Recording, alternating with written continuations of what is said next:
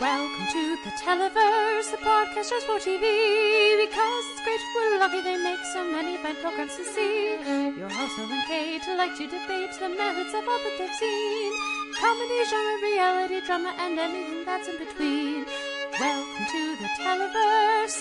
Let's get the show. Hello and welcome to the Televerse. This is Kate Calls, known as ever by Noel Kirkpatrick. Noel, how's it going this week? We're missing Biden's big speech right now to record, and I am not at ease because of that. It's a lovely feeling. Yeah, there is some degree of relief, and my partner and I put it on, and then we put on Sam B. We watched like a minute and a half of Biden, and then I went, yeah, I can just watch this later. Mm-hmm. And I watched Sam B. This week, Sam B, which was good. But yeah, no, there's just this weird sense of, I don't have to care about this because I can read it, and there's no discourse around it. That's nice. This is nice. Okay. I'm going to be able to be informed and be informed shortly and not worry that we're, somehow, I don't know, nuking North Korea or something. Like, it's great. Or that, like, we're going to meter vaccine access in some weird way. Yeah. Like, some way that doesn't make sense as opposed to the gradual rollout that we've had across multiple states and various other things around that. So, yeah, no, so he should be done, actually, as we record this, but I didn't watch it, so... Mm-hmm. Yeah, it's a nice feeling. This week, at the end of the show, we are continuing our journey into classic, for us, TV with Designing Women. This is a late 80s, early 90s show, sitcom, and it is very much a cult show among a certain demographic. Yes. But one that I had not seen any of, so I'm really looking forward to our conversation. Yeah, I actually hadn't seen any of it either. Just knew about it through cultural osmosis. You'll be shocked, Kate, that where I grew up, this show is quite popular. What? Yeah, Never. I know. With that theme song? Yeah, no. Crazy, right? With that building that's not in Atlanta anywhere close because it's actually in Arkansas. Details. So that's coming at the end of the show. There's a little bit of TV news here at the top. There's more of it, but two of the stories that I noted that stuck out this week were, unfortunately, the cancellation or non-renewal of two shows that... the one of these is a weird situation because it was renewed and then unrenewed. No. Yeah. Well, so first, Pose is going to be finished after season 3, which is unfortunate. I don't know exactly the circumstances on that. I saw that one of the creators put out a statement that they had told the story they wanted to tell, so they were ending the show, and I was like, I mean, I don't not believe you, but also I gotta think that there are some stories you can't tell right now because of COVID filming. Right. That you would rather be able to wrap up in some way. So I have a skeptical eyebrow raised at that. At least we're getting a 3rd season, but that is very, sad for me because I'm such a fan of that show. And the other one is Kim's Convenience, which is going to be done after its current season, which is season 5. And that's the one that's a little unusual because the show apparently was renewed, is what you're saying, but the showrunners, the creators, both of them had moved on to other projects, so they decided to instead end the show. Yes. Instead of bringing in completely new show, writers, creatives, to do it, because of course Kim's Convenience, as fans of the show know, was based on these writers' play, and it's very much their baby. So, how do you feel about that? About either of these? Yeah, so I haven't watched Pose yet. I think after it wraps up, I will probably watch it, which I know is part of the problem. I'm not surprised, just because of the Ryan Murphy of it all, but also that has, like you alluded to, that has to be a really difficult show to do in any capacity under COVID restrictions. So FX's leash for things is probably still pretty long under the Disney reign, but at the same time, I don't know. So it's not surprising. The Kim's Convenience thing blindsided, I think, everyone, including the cast. Even though I guess this means that Appa can be on more Star Wars. Yeah. So I guess. Put him on Rangers of the Lost Republic or whatever it is. Yeah. Yeah. But yeah, I have a lot of eyebrows about this and the way it was framed of, yes, Kim's Convenience is very much grounded in that play, which has a significant amount of autobiographical elements. And those autobiographical elements were very front and center in the first season. I do not know how much of the show in its current form really carries over any of those elements. So the show's producers being, well, since the creators have left and we really value authenticity, we're going to end the show. And it's like, does this mean you just didn't want to hire any more Korean writers? Mm-hmm. I'm really confused about this like approach here of, due to authenticity, we've decided to end the show. What does that mean? Because it just sounds like you don't want to make an effort to hire anyone. Yeah, that's yep. Skeptical eyebrow indeed.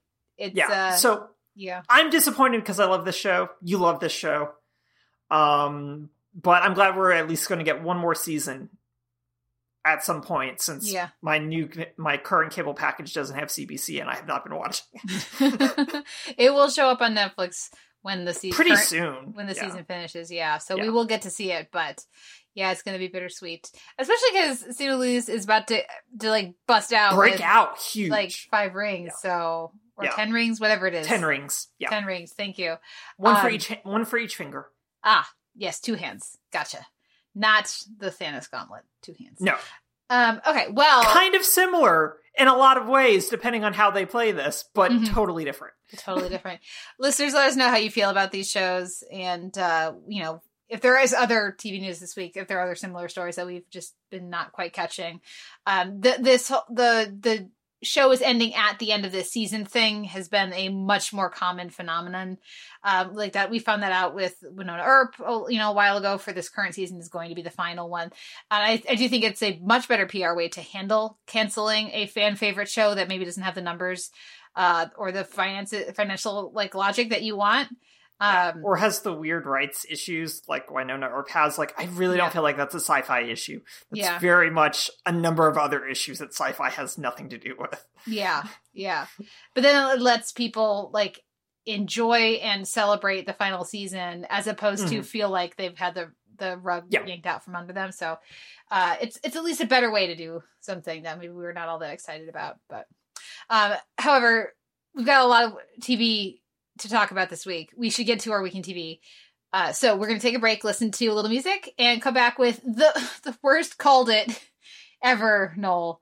I don't blame you. I blame my lack of imagination, but we'll be right back in a minute to talk about that. But let's take a break, listen to a little music, and come back with our week in TV.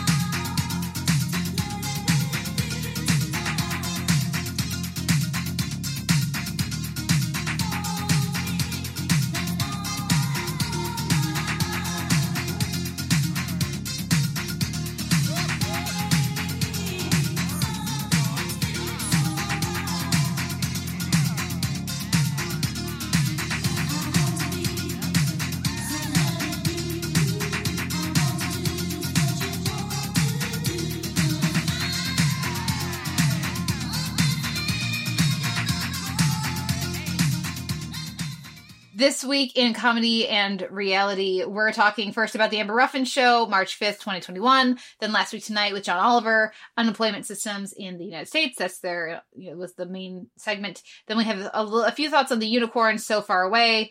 And then I'll catch us up with Drag Race. First we had Drag Race UK, Stoned on the Runway, and Snatch Game for regular Drag Race. So Amber Ruffin Show, you called it. Worst called it ever. Tarek Davis was not on the show for a couple episodes because he had COVID and had to go to the hospital.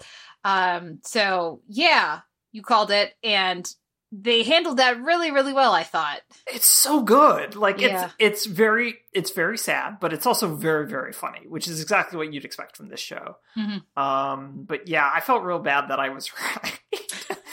Yeah, I was like, shouldn't just assume that, like, it's like, no, he was, that's the only reason he was not going to be at his job like that.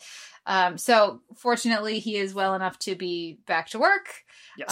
And being his delightful self, and it's nice to have him back. But that's about as a good a way as you're going to handle that news. And I appreciate very much his willingness and the show's willingness to tell us and include us and use that information in the way that they did. Yeah, no, and it's really, really good. And I think that it helps, like, I don't even imagine how many people watch the show. I can't imagine it's super high, even though plenty of people actually have Peacock for free because so many people have Xfinity. But it's a good way to sort of raise awareness about it and be really serious about, like, yes, no, even if you take precautions, if someone else or you slip up in some weird way, you up the risk. Well, and precautions aren't, it won't happen. Precautions are, it's unlikely, but, somebody loses that Wheel of Fortune spin, Right, exactly. So it was whatchamacallit, it was good. Also good that I do want to shout out for this episode is their off-screen mythic character of, what was his name? Broadway Jack. Broadway Jack. Oh, God. It's just the best bit. It was a very Noel bit. I was like, Noel's gonna love this. Yes, it was because it was just a series of bits that just kept escalating. And like friend of the show, Alison Shoemaker, I love a bit that just keeps escalating. So that had me cracking up, and I really, really enjoyed it. And it was a good sort of follow-up to the COVID stuff, which was also, again, was also a very Noel bit because I love silent film. So doing a bunch of intertitle cards is just like, yes, no, that is very good. I appreciate all of this. Like in an old-timey movie, I'm gonna love this. Yes, exactly. Yeah, definitely. Well, over on Last Week Tonight, with John Oliver, we had, I think, their best segment this season so far on unemployment systems in the United States. I thought that was I appreciated the mention of the Oprah Meghan Markle interview. I'm hoping for a little mini segment on it now that he will have had the chance to see it between. Yes. But I like that they mentioned it and were like, we haven't, not yet. And I like that this was their topic. It was the kind of thing that they used to do all the time, and hopefully they'll be able to do more of, and while not ignoring or distracting from the conversations around COVID, but instead using that to enhance the conversation. Right. So I thought it was solid. I'm not laughing as much as I want to be laughing, but some of that's just, life and the world. What did you think?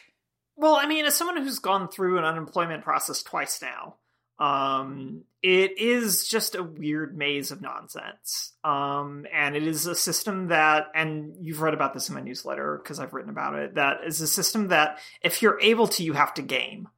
A little bit. So like when they highlighted like the ways in which you have to do X number of job search related activities, whether it's go to a workshop or actually apply for jobs, like Washington State requires 3 jobs, or job related activities. But I had questions when I first went on unemployment if I had to get unemployment from Georgia instead, because it's where my employer paid payroll taxes. Even though they also paid them technically to Washington State as soon as I moved up here. I just didn't get any of the Georgia stuff. So there was just all this weird navigating that you had to do to figure it out. And Georgia's much more aggressive in terms of like required 5 as one of their examples that they highlight in the episode, required 5 job related activities. And for me, those kinds of restrictions involved gaming the system by not applying for jobs until next week, or if it was a brand new job, waiting until next week to apply for it, hoping that it would still be listed so I could apply for it next week if I had already done like 2 or 3 jobs. Just to kind of keep it rolling, because it was the only way to do it, because otherwise you're just applying for anything just to meet that demand so you can get $300 that week.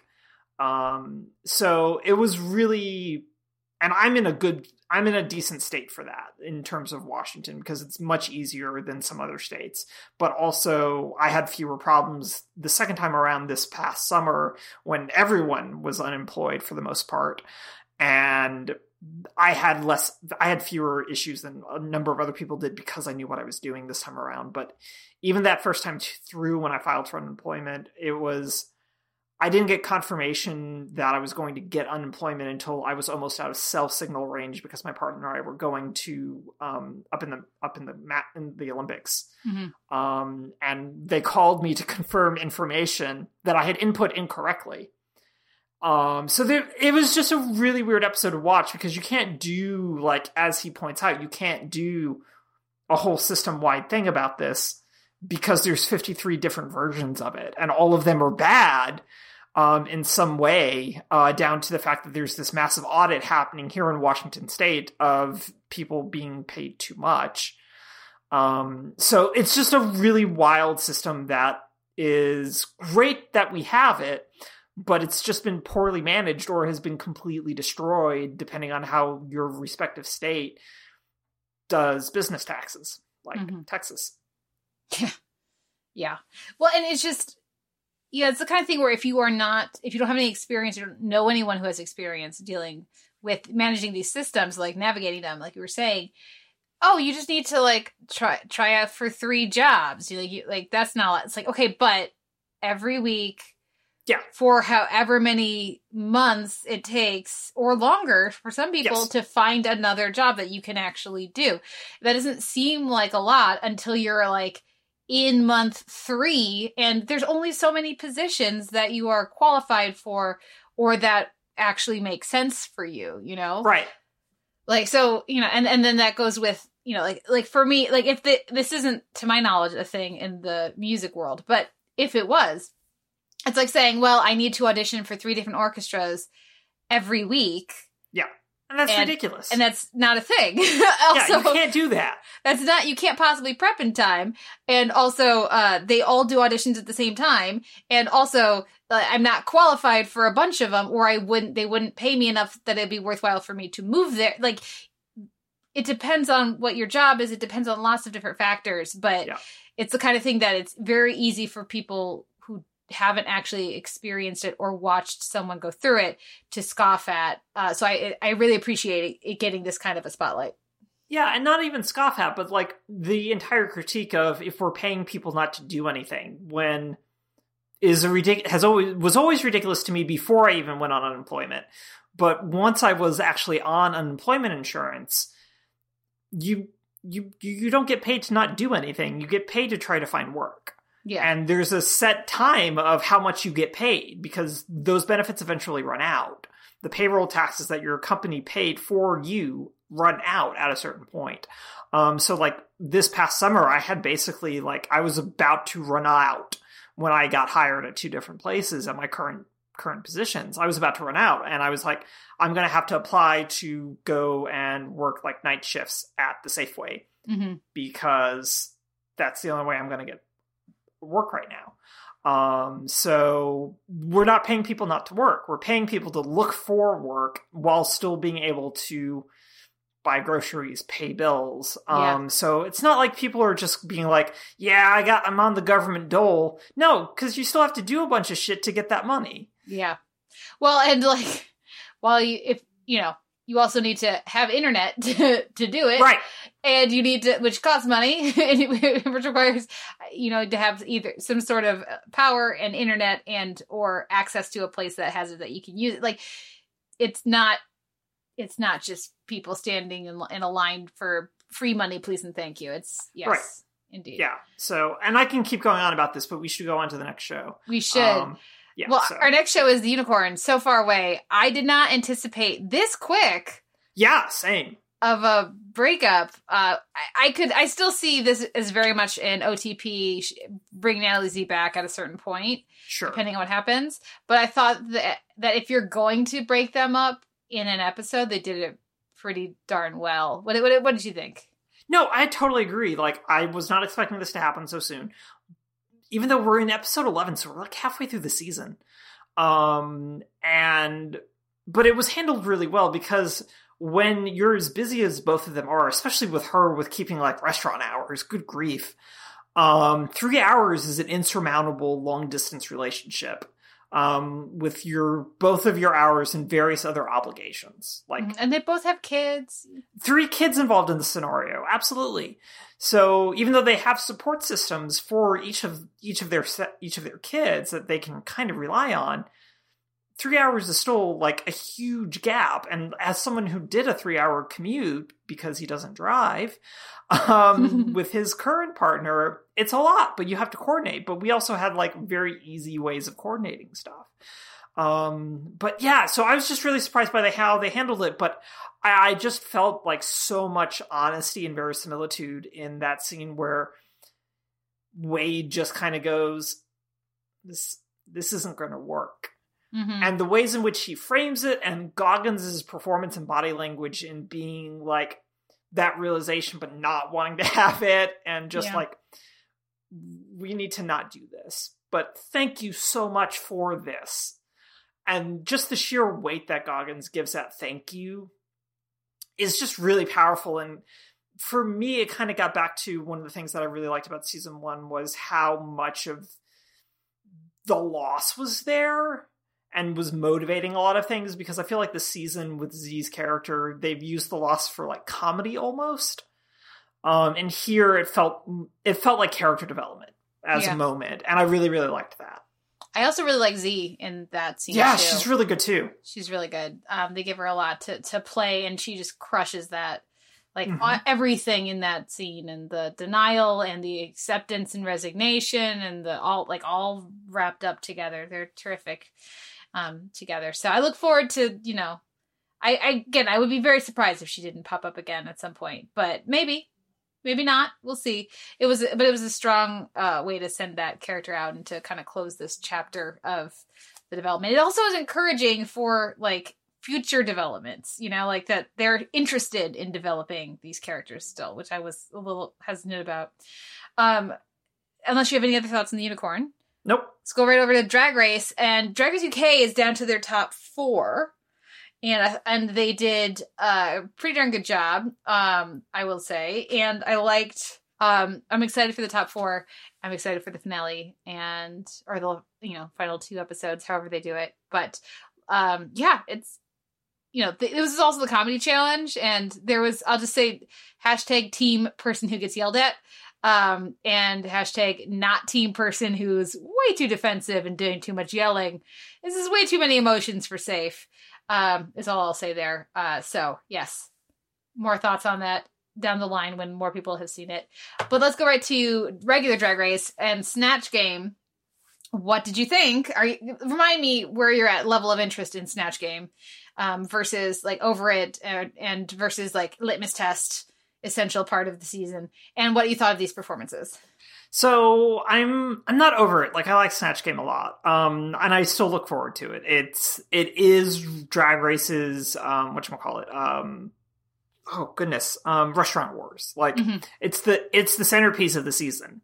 It's the thing that by no means anymore thins the herd or tells you anything new, I feel like. And this episode in particular doesn't tell us anything new. If anything, it just kind of solidifies a number of things that had already been happening.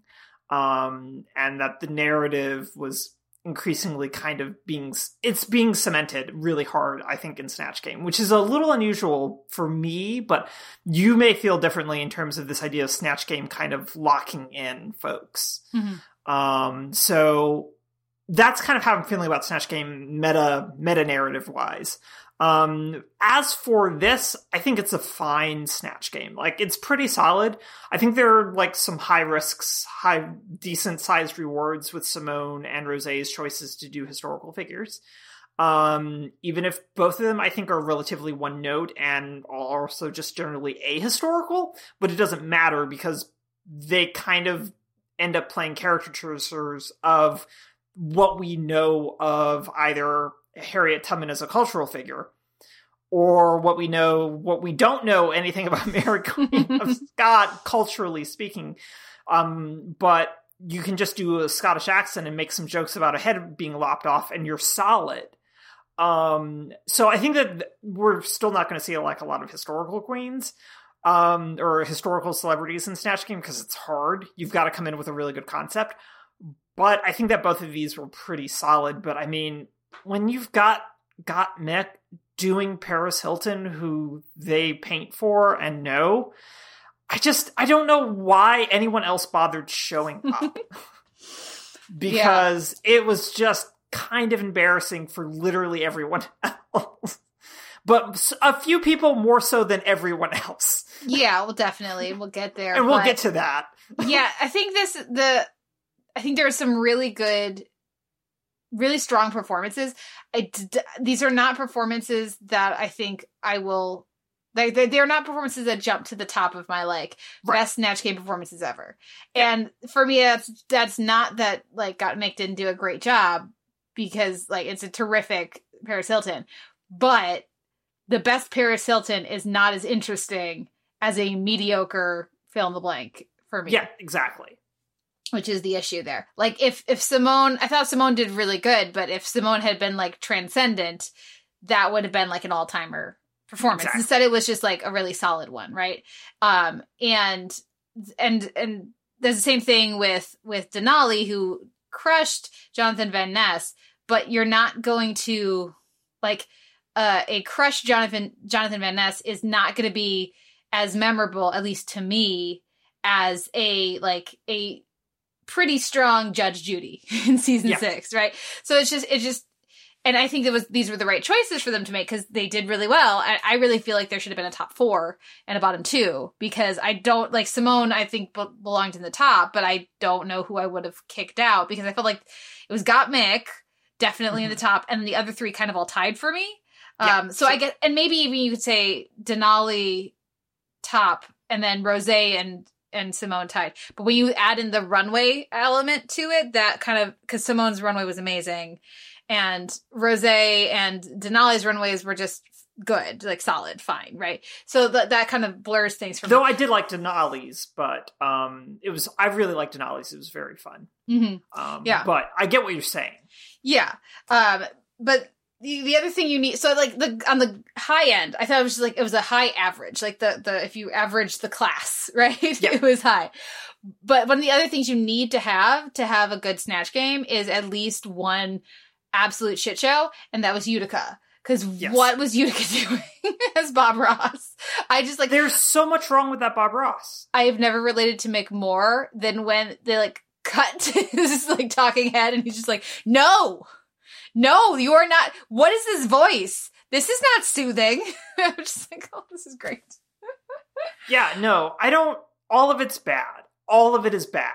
The voice is wrong. The beard is wrong. Like, it's way too pointy. There's no sense of play. Just this idea that this is like Bob Ross high on lead paint doesn't really do anything.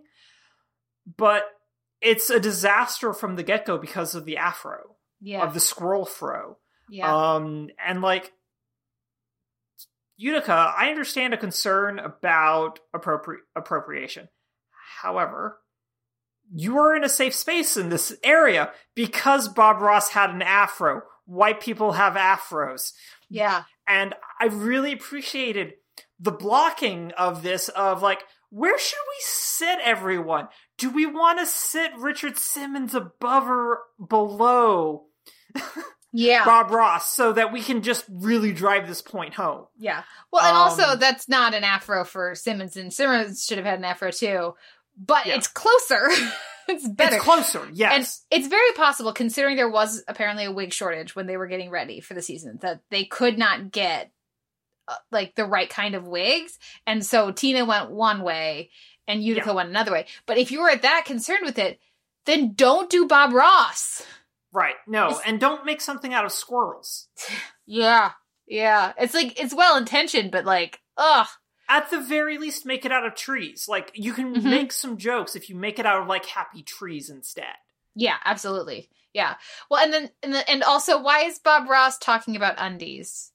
And if Bob Ross is going to talk about undies, that needs to be your take on Bob Ross from the start. That he's secretly, like, you know, like pervy or whatever, but, like, you can't tell because of his tone of voice, right? Like, and instead, that just kind of, Utica just kind of pivots into that. Probably because they could tell that, like, it wasn't going great. But But yeah, it was very strange. Yeah, it was very strange. And it was also very weird. Not weird. It was very rough to watch, having to know that the two worst people were at the end of that table, and every time it was just like, oh no, please don't do both of them in the same segment, for the love of God. Don't make me sit through whatever Elliot with 2 T's is doing with Rue McClanahan, because it's nothing. It's literally nothing. Yeah. It wasn't funny. It was again, like Rosé, it was one joke, but it was one joke told very poorly over and over and over again, whereas Rosé's one joke was told really well each and every time. Mm-hmm. Yeah. And Rosé got creative with it. Rosé had, was when Elliot is bantering with Denali, it's like, oh, honey, good on you, Denali. You made that work and elevated your performance thanks to that interaction. Because there also was very little of them interacting with each other, which I think is an essential part for a really strong and memorable Snatch game. Yeah. Yeah. That was something I noticed too, and I just wasn't like, are we missing it in the editing? We probably are, but also, who knows? And we can't not mention Olivia's Tabitha Brown. Do you know Tabitha Brown? I do not know Tabitha Brown at all. Like, this is my first time hearing of Tabitha Brown. So I have no context for this. I just knew that none of it was funny. Yeah, I looked up a couple videos because I was not familiar, because I'm not on Instagram or TikTok, and I looked up a couple little clips and stuff, and I was like, oh, she's incredibly warm and sunny, and it's such a great choice for Olivia, especially how she's been presenting herself as this really Miss Congeniality, very warm, it's a little bit of a southern hospitality and charm, and kind of talking a little slower and all that, right? I'm like, oh, this is a great choice for Olivia, but you got to make it funny. Is because if you can do the thing like Candy's doing, where that is not Jeffree Star at all, it's just Candy being Candy, but funny. So if Olivia could have absolutely used Tabitha Brown to just be Olivia and be funny, except that she didn't throw in any of the catchphrases, or the slang that or the catchphrases that Tabitha Brown apparently uses. She didn't do any of the other she hadn't done enough of her research. It felt very similar to some of the Elliot stuff, where it's oh, you like this person, so you assumed you hadn't done the homework, just throw out man and Lanai and think that's enough, and it's really not. It's really not. Especially if you're gonna do Golden Girls on Snatch Game. I loved watching Candy react to it. Just being first thing is Golden Girls was hard, man. Golden Girls was hard. And I was yes, Golden Girls is hard. And for me, one of the trickiest things about Golden Girls doesn't even get mentioned whenever anybody wants to do something Golden Girls on Drag Race, which is the reason Golden Girls works is the 4 people in concert together. Yes. Balancing. So if you take any one of them by themselves, they aren't anywhere near as interesting or funny, because they need the dynamic playing off of each other. And so, I think the right person could crush a Rue McClanahan, but the people who could crush a Rue McClanahan could also crush something else that was easier, so they don't do that. Yeah, and in that instance, what you really have to do is find your other 3 in the other contestants, basically. Yeah. Yeah. And that's also very difficult to do, because then you have to basically recenter them for you. And that's just really tricky to do. But I think that's a really good point. So yeah, runways. Runways, I guess, were a thing that happened. Yeah, the headpieces were cool. Mick crushed it. Simone's, I thought, was absolutely ridiculous. Lovely. What a beautiful, a great look from the front with silhouette, shape, performance, as she was walking, and then the turn with the say their names and the arms up, and I really appreciated that the show kept Simone in his talking head, in his confessional, listing out, I think it was 7 names of different people. Yeah. It was really powerful, well done, and the fact that it was such an awesome look from the front before you even got that reveal, just I was right there with the judges when they were just floored by it. I thought it was terrific. Let me see the other ones. Rose is very lucky. Rosé is very lucky that Lala was eliminated, because have you seen this? Lala did the same look, but in red and better.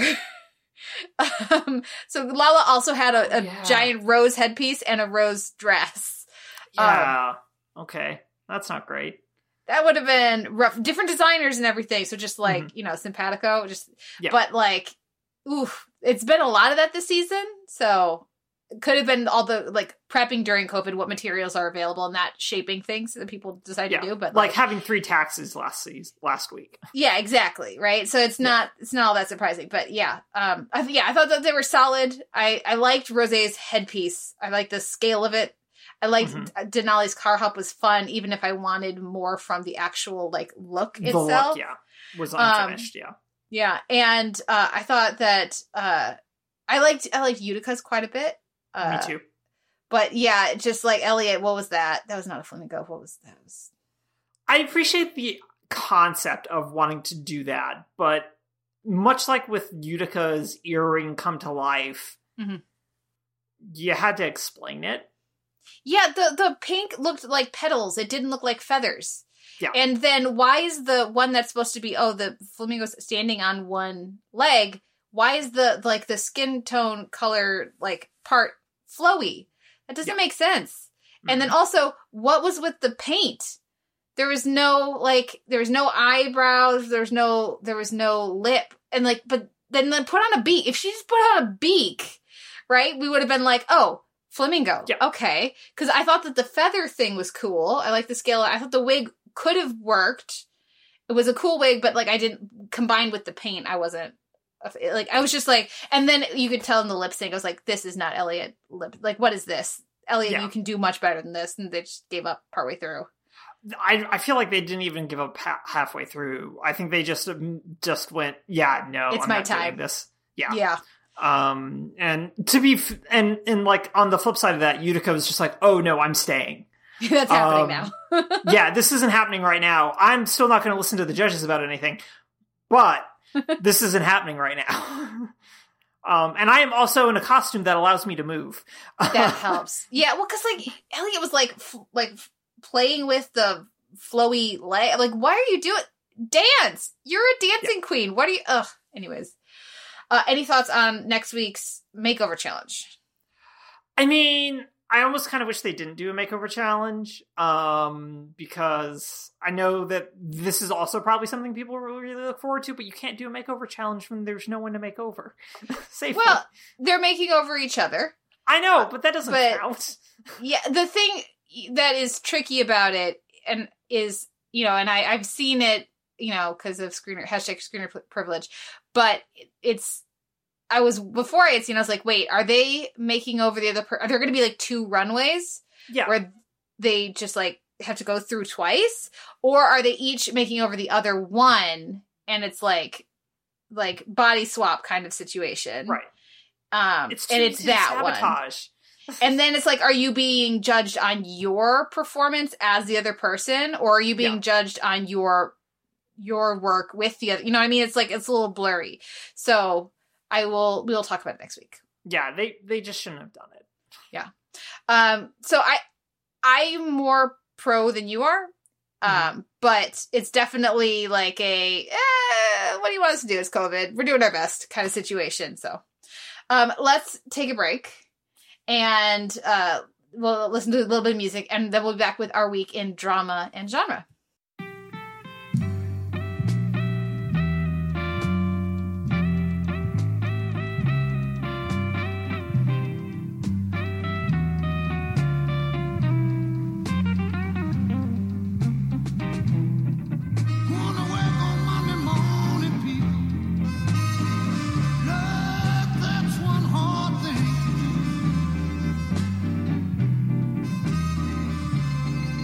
Going away.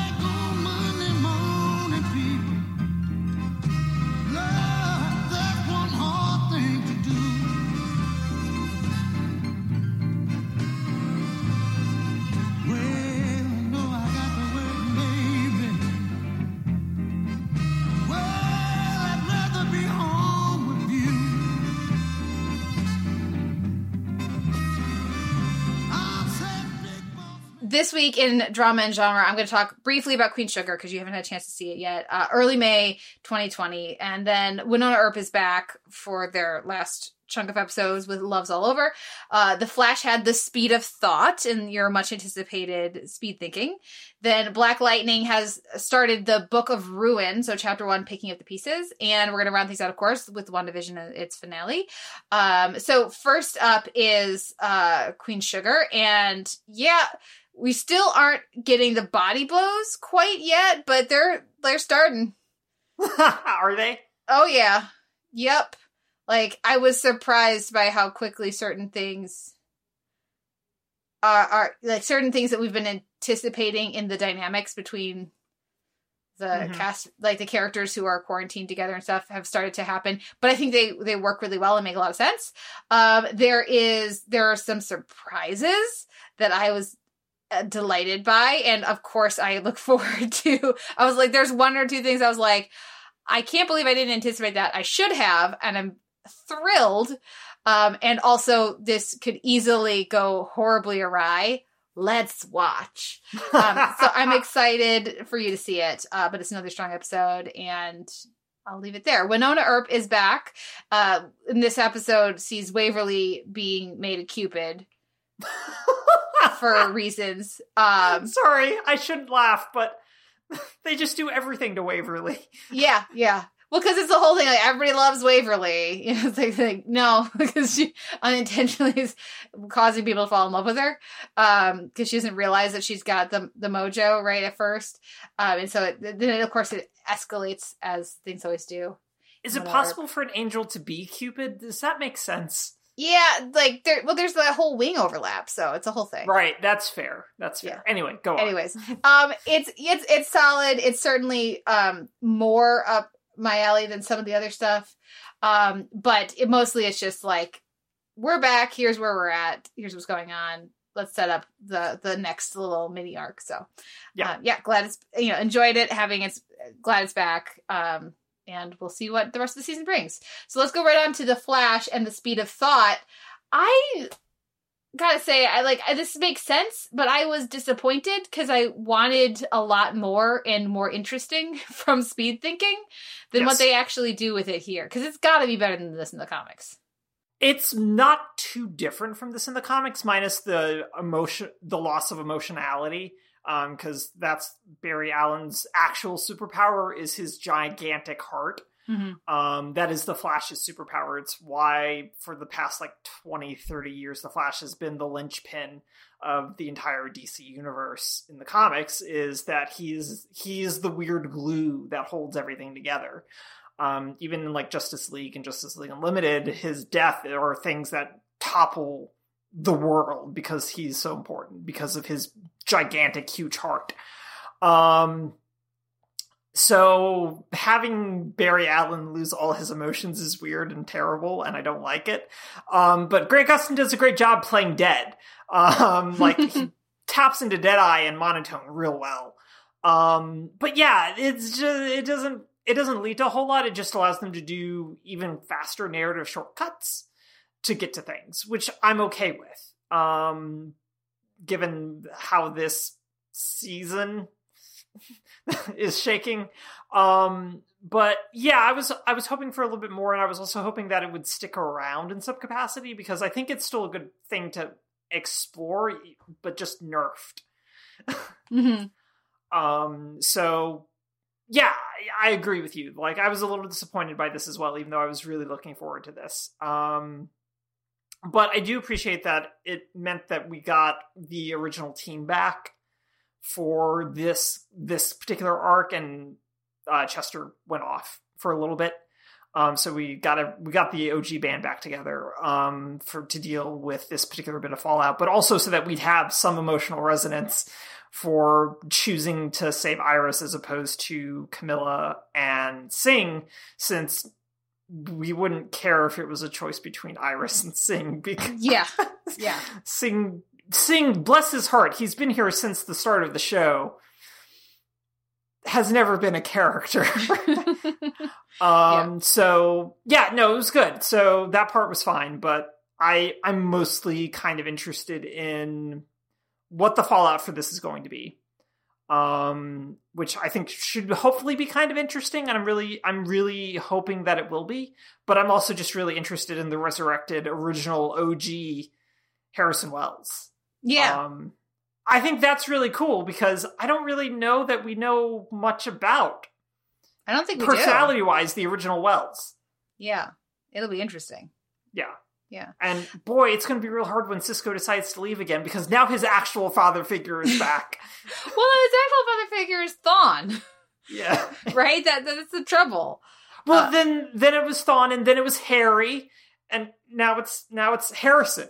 Harrison, yeah. So we'll see. We'll see what happens with that. My only question with this Flash stuff so far is from the material we see, I do not make the leap that we're supposed to make, that everyone else makes about Mirror Mistress, which is that she died and like the actual Ava died and that Mirror Mistress is just a copy. Like looking at like when she hits the mirror and falls forward, and then this was in the previous episode, but yeah. And then the other continues back. That to me says she is split from her body, not that the one who fell forward is the real air quotes Ava, and the other one is just a duplicate, and so isn't like. So when everybody's like, "Oh, this whole time you've been a copy, a mirror double," this, and I was like, "Well, but why? Why do we think that? Why does that?" And clearly, everyone says that, and that's what Ava thinks. So I think we're supposed to think that, but show your math. Show your math, The Flash. I agree that it is that particular through line has been very fuzzy. I think part of it may be the fact that it's so separated from its previous season that it's kind of hard to get a grip. But also, I do think that it just kind of doesn't make any sense. Yeah. I'm not going to complain about it because I do really like this conceptualization of a mirror master figure.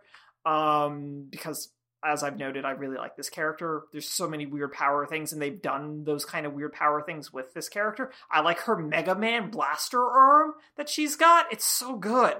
But it doesn't make any sense. But I like this idea that she's just going to turn everything into the Mirrorverse. Like, yes, let's do it. Let's get Jason Isaacs here. Let's just do the whole thing. Let's do some Nazis.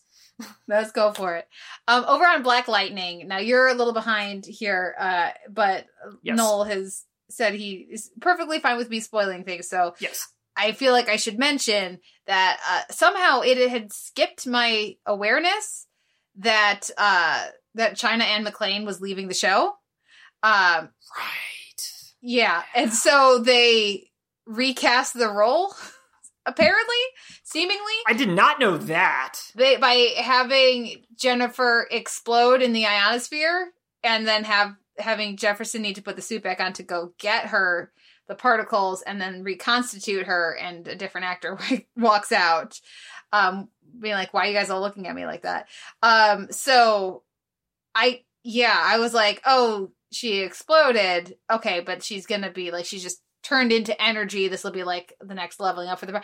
And then I saw some things, a thing on YouTube talking about what happened with Jennifer, because I was like, oh, I'm sure this is a comics thing that they'll explain. And they're like, so this is to deal with Jennifer seemed to die, and we all know the actor's leaving the show. So I was like, whoa, wait, what? Wait, huh? So I thought I think this is an interesting way. It doesn't make any sense, but that's okay. To handle a recast of a character like this. And so tip of the hat to them for that. And for coming up with a way that, can work. And we'll see what happens next. I think that the way they're writing that into now the police are after Lightning, mm-hmm. very convenient that now she's in a different body. They can't see her face, but still that works out great. And, so there's some other good stuff that kind of I think they took this as an opportunity instead of taking it as oh no, how do we paper it over? And that's the right approach as far as I'm concerned, especially in a superhero narrative, if you need to recast.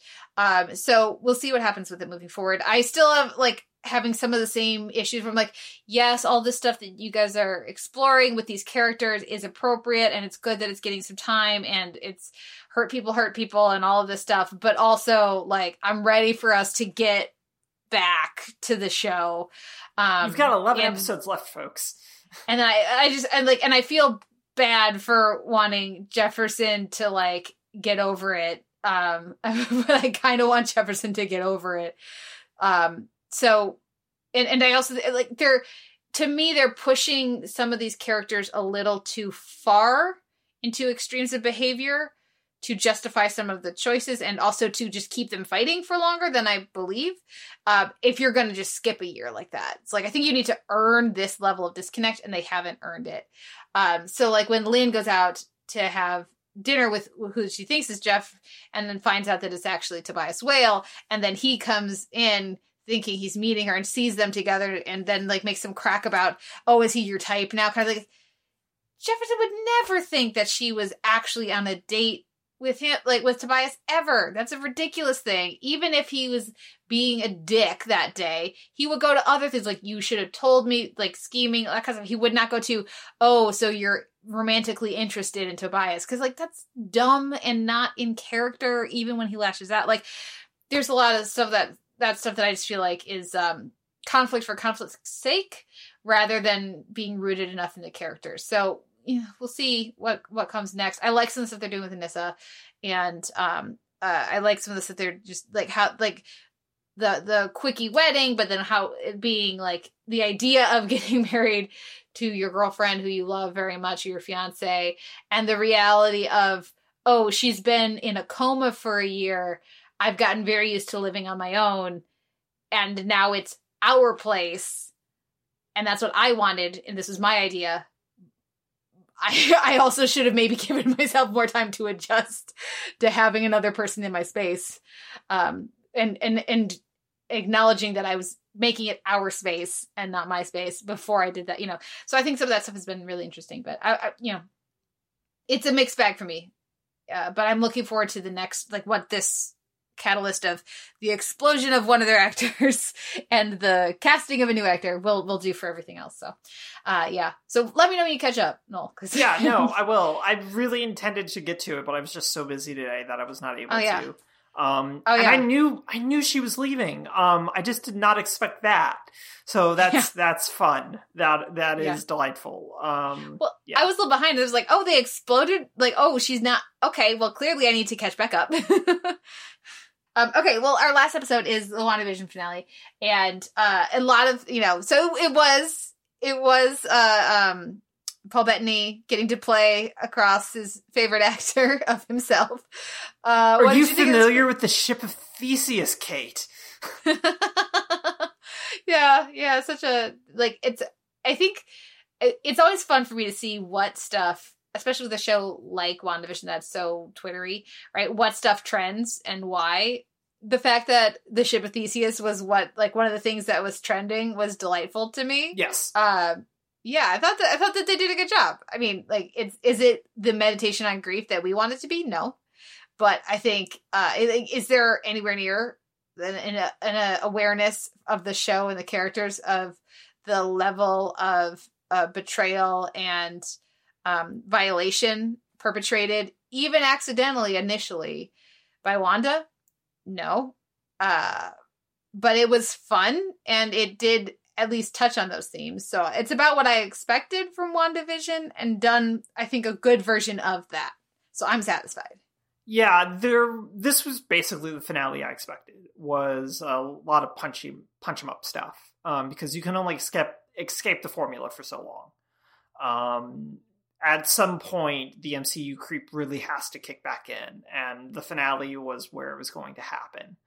And it resulted in, I agree, a generally decent enough episode. It's better than episode 4, but it's still not quite the show because it doesn't hit those emotional beats that you alluded to. It doesn't deal with the fact that Wanda is a perpetrator of trauma now.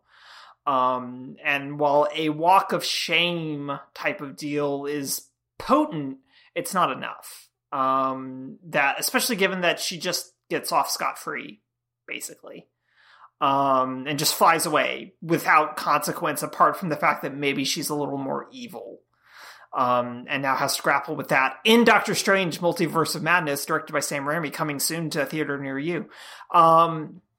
So, like, the building out of the MCU has to come into play at some point, and it came into play real hard here.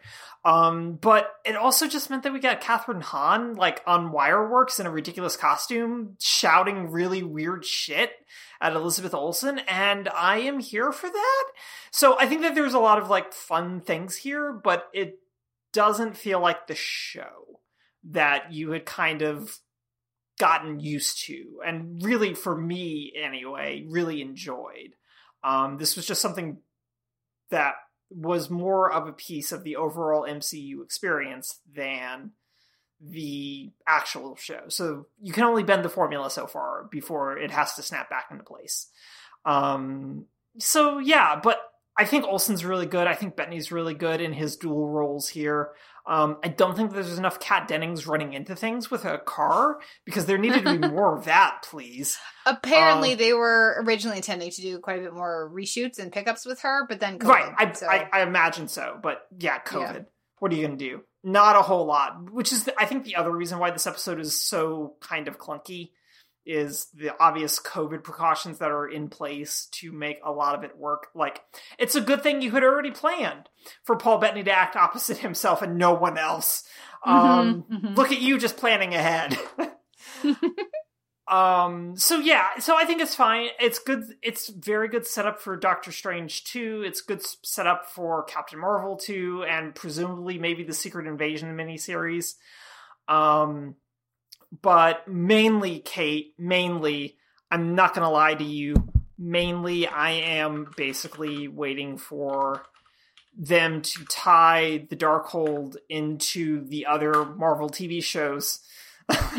Since it's important in those other shows. Yeah. It was such a massive threat in S.H.I.E.L.D., Agents of S.H.I.E.L.D., right? Yeah. Right. Yeah, no, it was a big deal in S.H.I.E.L.D., and it was a big deal in Runaways, too, I think. I'd heard that it was going to be a big deal in Runaways. I still haven't watched season 3 of that. I need to get my final Cloak and Dagger fix. Oh, now I'm sad about Cloak and Dagger. Okay, we gotta wrap up. Okay, moving on. Yeah. This, I think it's fun. It's what I wanted from it. And I think that's, like, I don't fault anyone who wanted more. Like, I get it. Right, yeah. I do think it's very strange, the couple of, like, clickbaity think pieces are going around about how, like, the show really was detrimental to the show to have a weekly release model, because it allowed people to get excited about what might happen, and then they were inevitably going to be disappointed. It's like, they got excited about it. That wouldn't have happened if they had just dumped all of it on a day.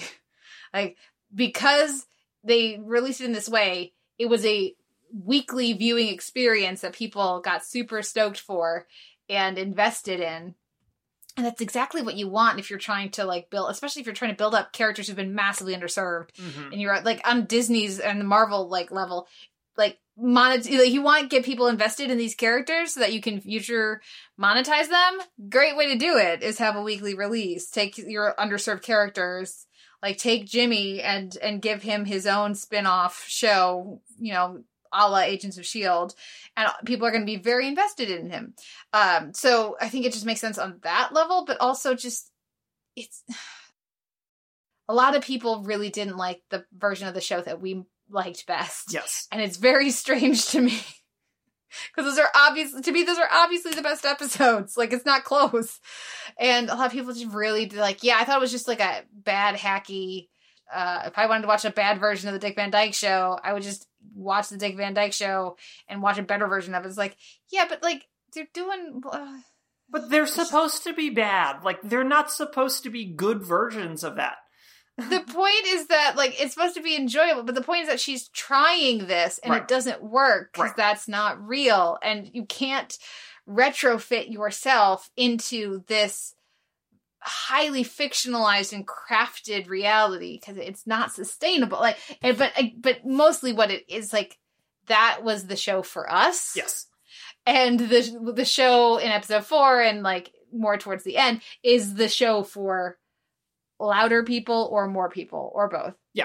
And that's fine. I still appreciate the fact that we got at least a few episodes that are very much for me. So. Yeah, me too. And I think I really enjoyed the show very much in the early going. And I was just tapering off as things like started to be revealed. But I still think that for me, especially, like, it is also just a really great showcase for Olsen and Bettany.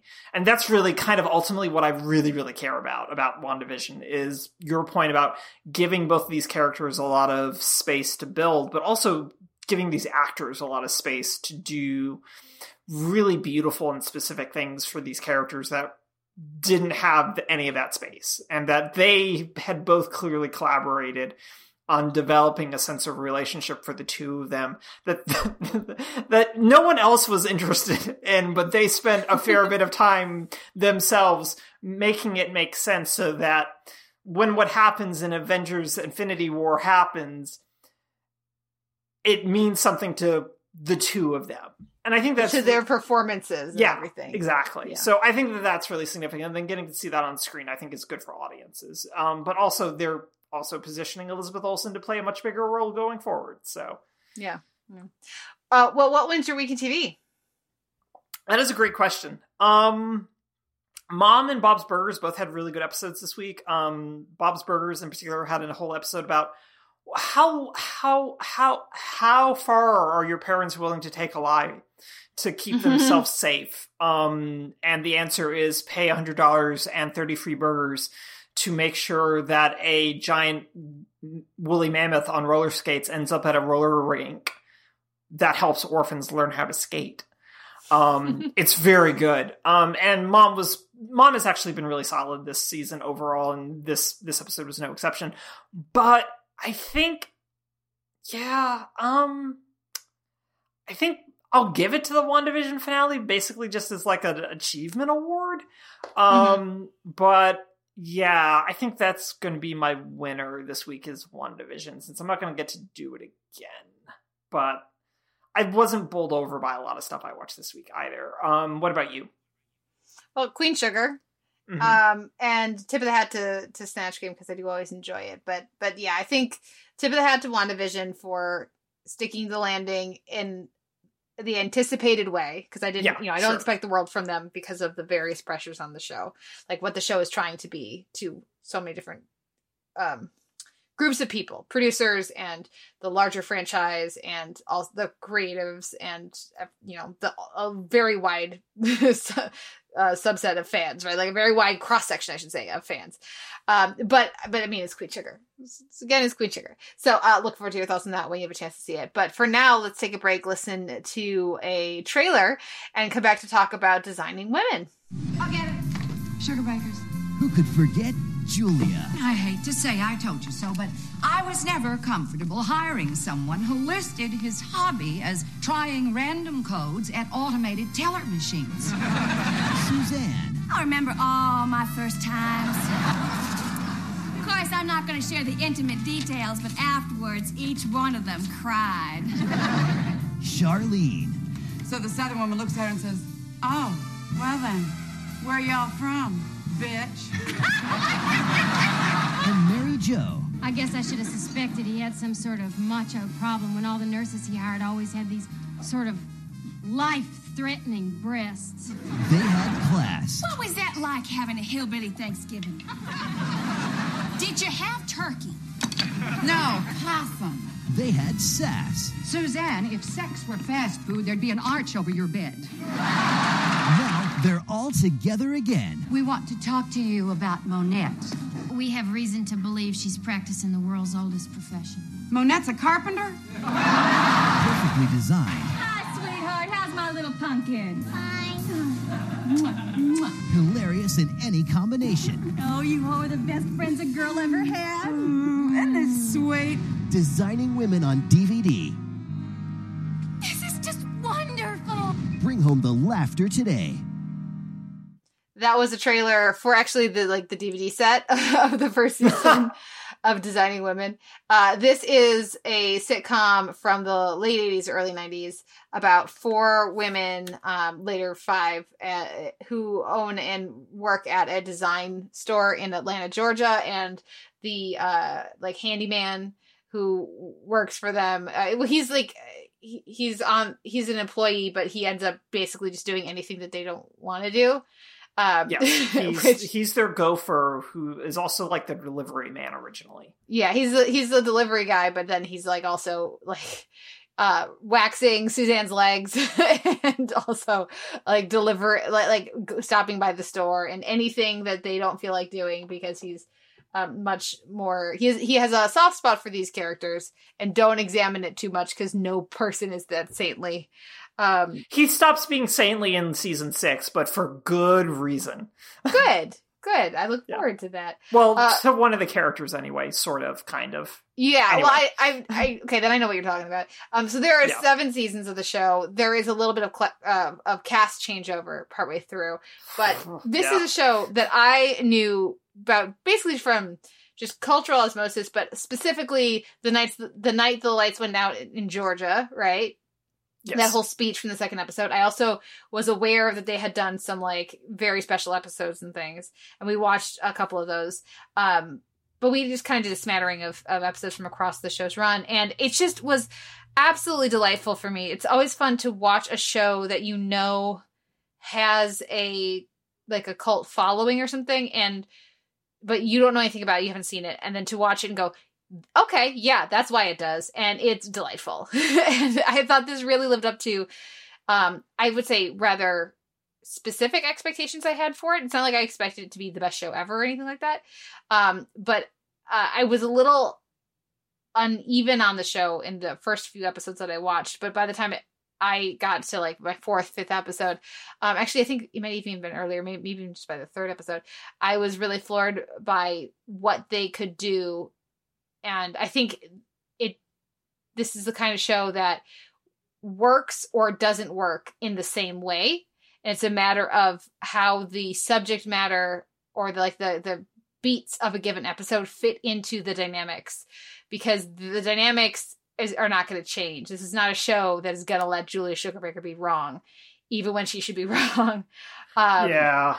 And that makes for really satisfying episodes, but it also makes for frustrating episodes, and the show works when it allows that to be satisfying. You know what I mean? So like it's interesting. The dynamics between the characters and the strengths of this cast. It's a really strong cast. It's neat to watch a show where the best episodes and the worst episodes that I watched, the worst episodes that I watched were still very good, but have the exact same things about them. It's just whether those things work or don't work. I don't know. What did you think? Yeah, I like you. I hadn't really seen much of this apart from knowing about it through cultural osmosis, like I'd referenced. And Drag Race, right? It's come up several times there. Right. Yeah, no, it is a weirdly both iconic but also cult show, I think, especially now. And I think it just didn't really survive into like syndication programming. As well as it maybe probably should have, given the strength of it overall. But a lot of that we can also chalk up to Sony just being real weird with its library.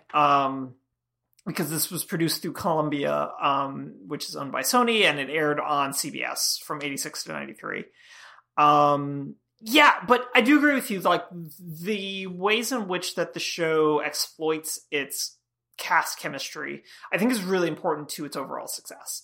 So much so that when they start doing cast churn as a result of Delta Burke leaving at the end of season 5 due to myriad reasons, including the fact that she and Carter, as well as the show's creator, but specifically Linda Bloodworth Thomason, just were constantly not getting along, that the cast churn starts to kind of hurt the show in a surprising way for me. Because when I tuned in to watch like the pilot, as well as like a couple episodes in season 1 and then some more in season 2, I was like, oh, this is kind of just a straight up ensemble show. There's not really a central main character, which is not what my perception of the show was, because I assumed that Suzanne was the main character of this show, because of the Delta Burke of it all. So it was really fascinating to watch it unfurl itself as an ensemble show that really needed Delta Burke. and very specifically Suzanne as a foil to literally everyone else. Because when they introduce Allison Sugarbaker, who is Julia and Suzanne's cousin in season 6, played by Julia Duffy, and then Judith Ivey comes in as BJ, who's a millionaireess from Texas, whose husband died 3 months after they got married. There's not enough foiling going on, especially with Allison, because everyone hates Allison, and she's not a foil for anyone else. But Suzanne is a foil and a compliment to literally everyone else. So it was really fascinating to watch the show try to find that balance again and then just never quite achieve it. But it was still really funny overall. And when they did, as you alluded to, those very special episodes, they do a lot of those. Like, a lot of them. So much so that I would argue that they're not very special episodes. They're just episodes of designing women. It's just what the show is, Yeah, it's just what the show is. And I find that really interesting because I really like when shows are aggressively topical like this. Even when they're wrong, or even when they're very grounded in this particular instance, second wave feminism. And also the fact that Julia should be in prison after destroying a man's newsstand 4 times. Yep. Yeah. They really don't. Yeah. There must be episodes where she's wrong, and the show lets her be wrong and has her, like, even just for the comedic effect, acknowledge some level of wrongness before immediately, like, sweeping right back into, but I'm not wrong, like, in a Miss Piggy kind of way. I think that happens once in a while. I remember it happening at least in one episode I watched where it's just like, she's wrong, but she's not. But I also kept thinking about that really aggressively in season 7, episode 12, which is the Odyssey, which is all of them attempting to get to Washington, D.C. for the Clinton inauguration.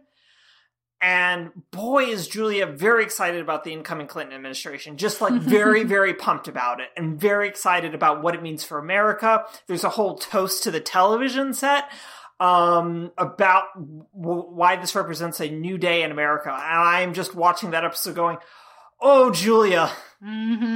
Oh, you're going to be so upset in like 3 years. Just so very upset. Well, also, like, you know, in 2016. Yeah, it's just Julia, it's just going to be a really rough 20 years for you. Yeah.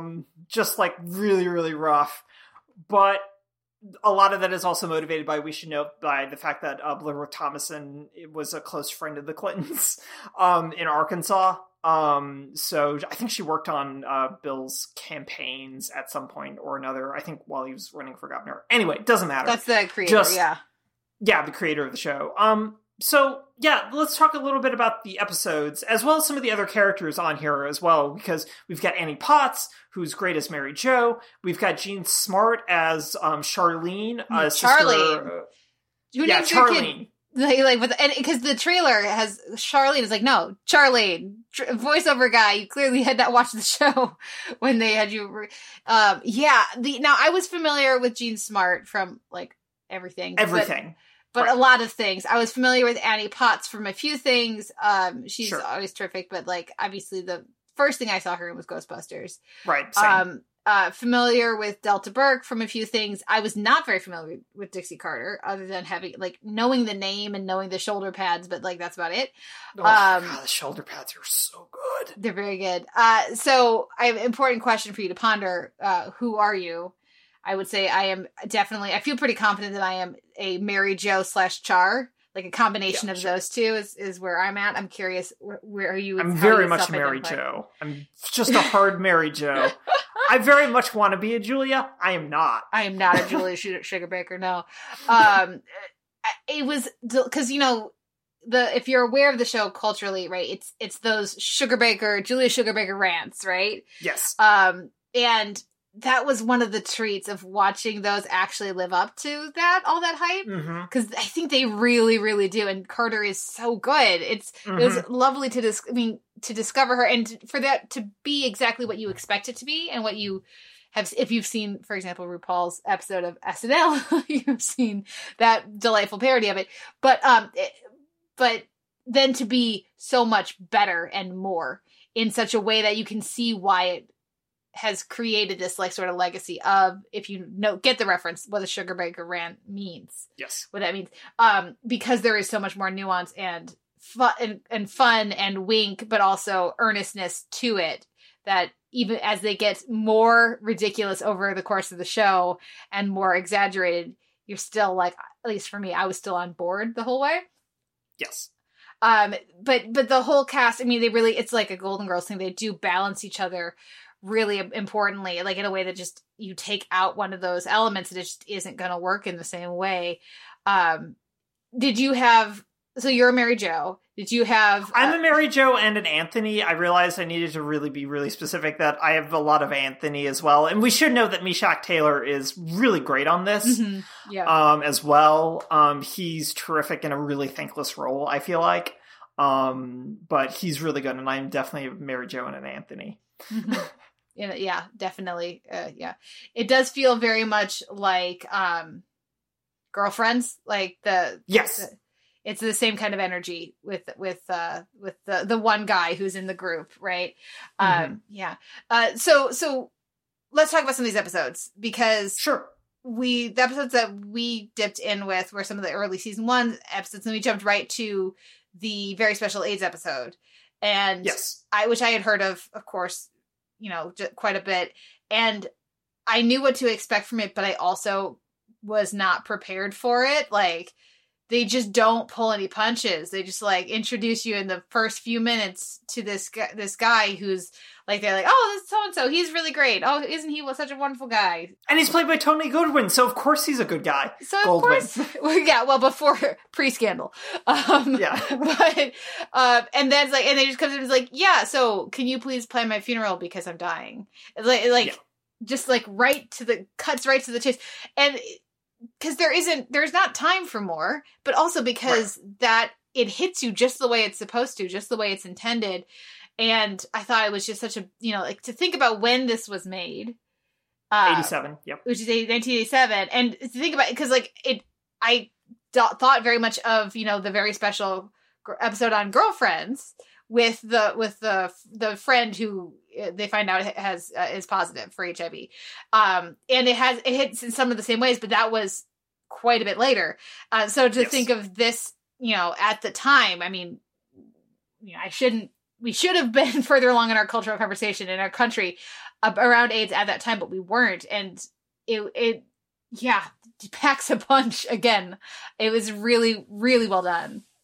Yeah, so we're talking about season 2, episode 4, which is Killing All the Right People, which is a line that a character says about the fact that the AIDS epidemic is killing off homosexual men. And it is also a line that the creator heard herself while she was caring for her mother, who contracted AIDS from a blood transfusion. And specifically wrote the episode as a result of her experiences doing that. And like you said, the episode hits really, really hard. Part of it, I think, also helps weirdly from the B plot, which helps inform the B plot as well, which is really exciting to watch them do both an episode about, here's what AIDS is, here's why you shouldn't be like afraid of it, and also here's tolerance lessons, please. And then fold in a whole thing about safe sex for teenagers, as opposed to engaging in an abstinence-only education. So watching both of those things pile into one another and fold into one another, I think makes the episode all the more potent. And it also avoids outing that poor man. Yeah. Which both my partner and I were just like, Mary Jo, don't do this. Don't call attention to this man who's about to die in who knows how many months. Don't do this. And then she doesn't do it. And we're just like, oh, thank God. Yeah. So that is, it's a season 2 episode, but it feels, because of how we watched it, it's just like right there, bam, here it is. And it's a great episode. Like, it's really, really good. Oh, Camilla Carr is also terrific as the bitch who says the title line of the episode. And there's the performances of the people you're supposed to hate are also really good on the show, which I appreciate, because that just strengthens our heroes. Almost. I feel like we're supposed to hate the pornographer, and I don't. Oh no, don't hate the pornographer. That's quite a misstep of an episode. But like it is so interesting to watch that episode for me, because that is an example of Julia. I don't know if she would. I feel like she would have been in a different place on that conversation, maybe now. Yeah, absolutely. And she would be making the same arguments, but to argue the other side and see no conflict in it, because that's Julia Sugarbaker. But it's so interesting to watch the show just be wrong, but with all the same righteous zealousness that it is, air quotes, like right about different topics. You know what I mean? Yes. It makes for very interesting viewing, because you keep waiting for her to like acknowledge that things are in the eye of the beholder, or just some other, or like it's your right to sell this and people's right to buy it and me not to judge them. But also like you keep waiting for some sort of compromise. It just doesn't come. No.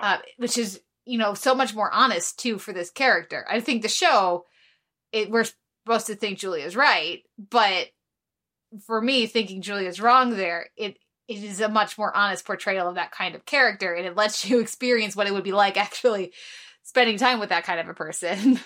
Yeah. And this is season 3, episode 22. Julia drives over the First Amendment, in which she keeps destroying a newsstand that's advertising a new porno mag.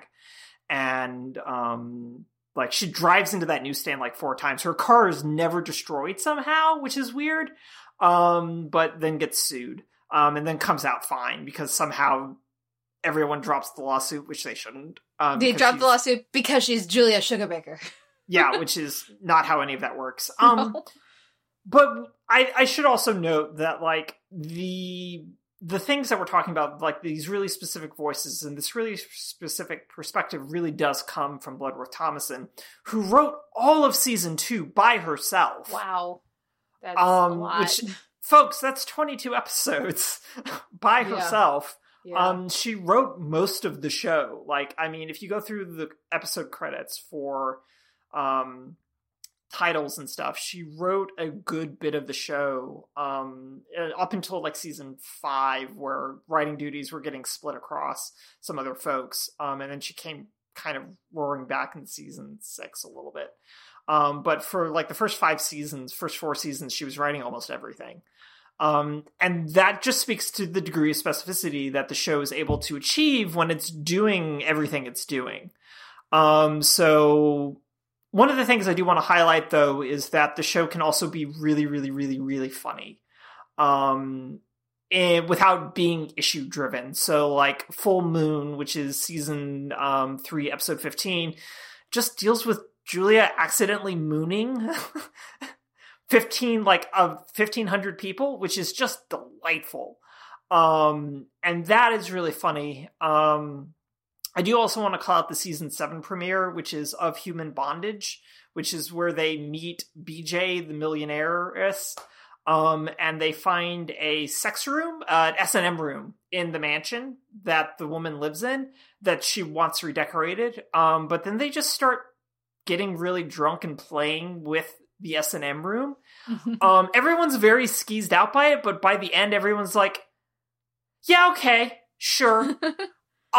It's a very weird, wacky episode, but it's really funny. And I think that's one of the other things I really like about the show, is that because of the chemistry of its cast, particularly the first 5 seasons cast, it's really, really, really funny, even when they're doing this very topics-driven humor. And I really, really like that about it.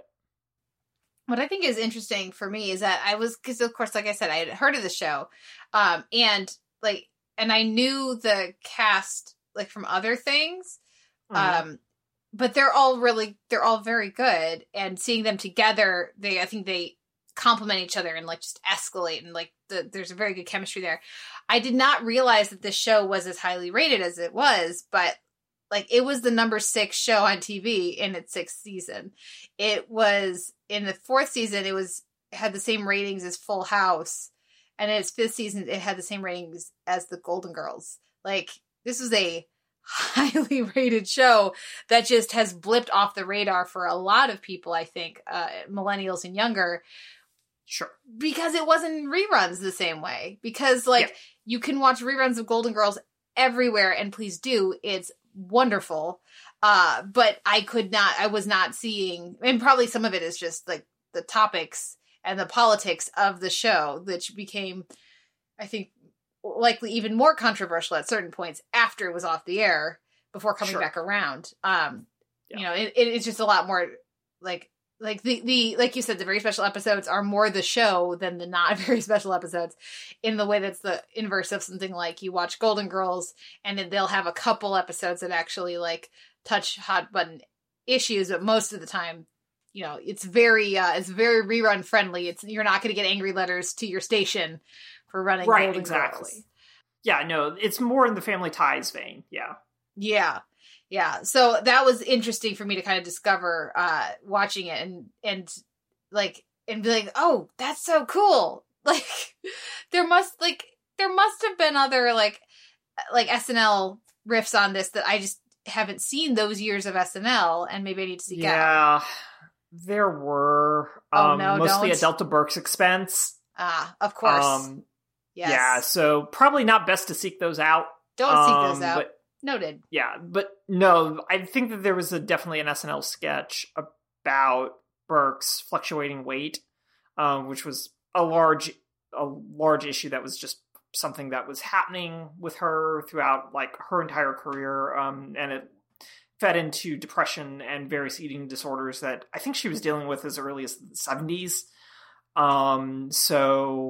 Yeah. Okay, noted. Run away. Yeah. Run very far away. Yeah. Does it involve the ladies' man? I think it involves the ladies' man, Tim Meadows' character. Yeah. Okay. No, thank you for warning me off. I will not seek that out then. No problem. I will say, though, that I think if you are curious at all about Designing Women or have heard about it and aren't sure if you want to seek it out, this is all on Hulu.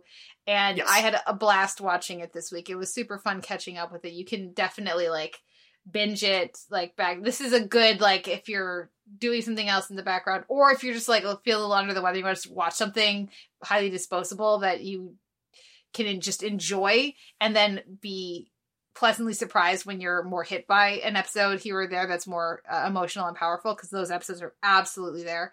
And then just laugh yourself silly in some of the other ones. I think you'll have a lot of fun with Designing Women. I know that I certainly did. Yeah, no, I did too. My partner and I are going to probably watch the finale tonight, maybe, or sometime this week, because I was going to watch it before you and I talked, but I just didn't have time. But yeah, no, it's very good, and I've enjoyed overall our kind of trip down the old TV lane, which is not something we've done really recently. So I've enjoyed doing 4 shows that were made before 1990. Yeah. Yeah, because I have interesting pockets of stuff I've seen and stuff I haven't seen, and I had not seen very much 70s and 80s, so this has been neat to kind of catch up with a few shows. And it's just, again, I'm going to repeat myself, the stuff that you've heard about the show that is good, at least for me, lives up to that. And absolutely. Unlike something like Rockford Files, where it's and the other stuff doesn't, or is worse, or detracts from it. The other stuff I hadn't heard about the show, a lot of it, was better than I anticipated, and made the rest of it come together and work and be a more successful and entertaining. So I was charmed and surprised by how funny it was. It is very much of its time, but it doesn't feel as dated as I would expect. For a show from 86 to 93. So yeah, I had a lot of fun with this one. So I'm glad that we took a detour into shoulder pads and strong women with lots of opinions. Strong Southern women with lots of opinions. Yes, who do not eat dirt as much as they would like you to. Mr. New York Times or whatever. That was stupid, though. That guy deserved it. Yeah, no, he was very, very dumb. that wraps up our spotlight on Designing Women. Let us know what you think of the show, if you've ever seen it, or if you are gonna go seek it out. I'm very curious what people think. A few show notes here at the end of the episode. You can find a post of this episode at televerse.org, where you can leave us a comment and let us know what you thought of the week's TV. You can like our page on Facebook and start up a conversation there. You can email us at televerse@gmail.com. You can find our M4A chaptered feed over on Apple Podcasts and our MP3 unchaptered feed over there as well. And we're also up on Stitcher. We'd appreciate ratings and reviews either place. You can find my Drag Race write-ups over at the AV Club, and of course we're both up on Twitter. I am at the Televerse, and Noel, you are? At Noel RK. Thank you so much for a great discussion this week, Kate. Thanks, Noel, and thank you everyone for listening. We'll be back next week with another episode of Televerse.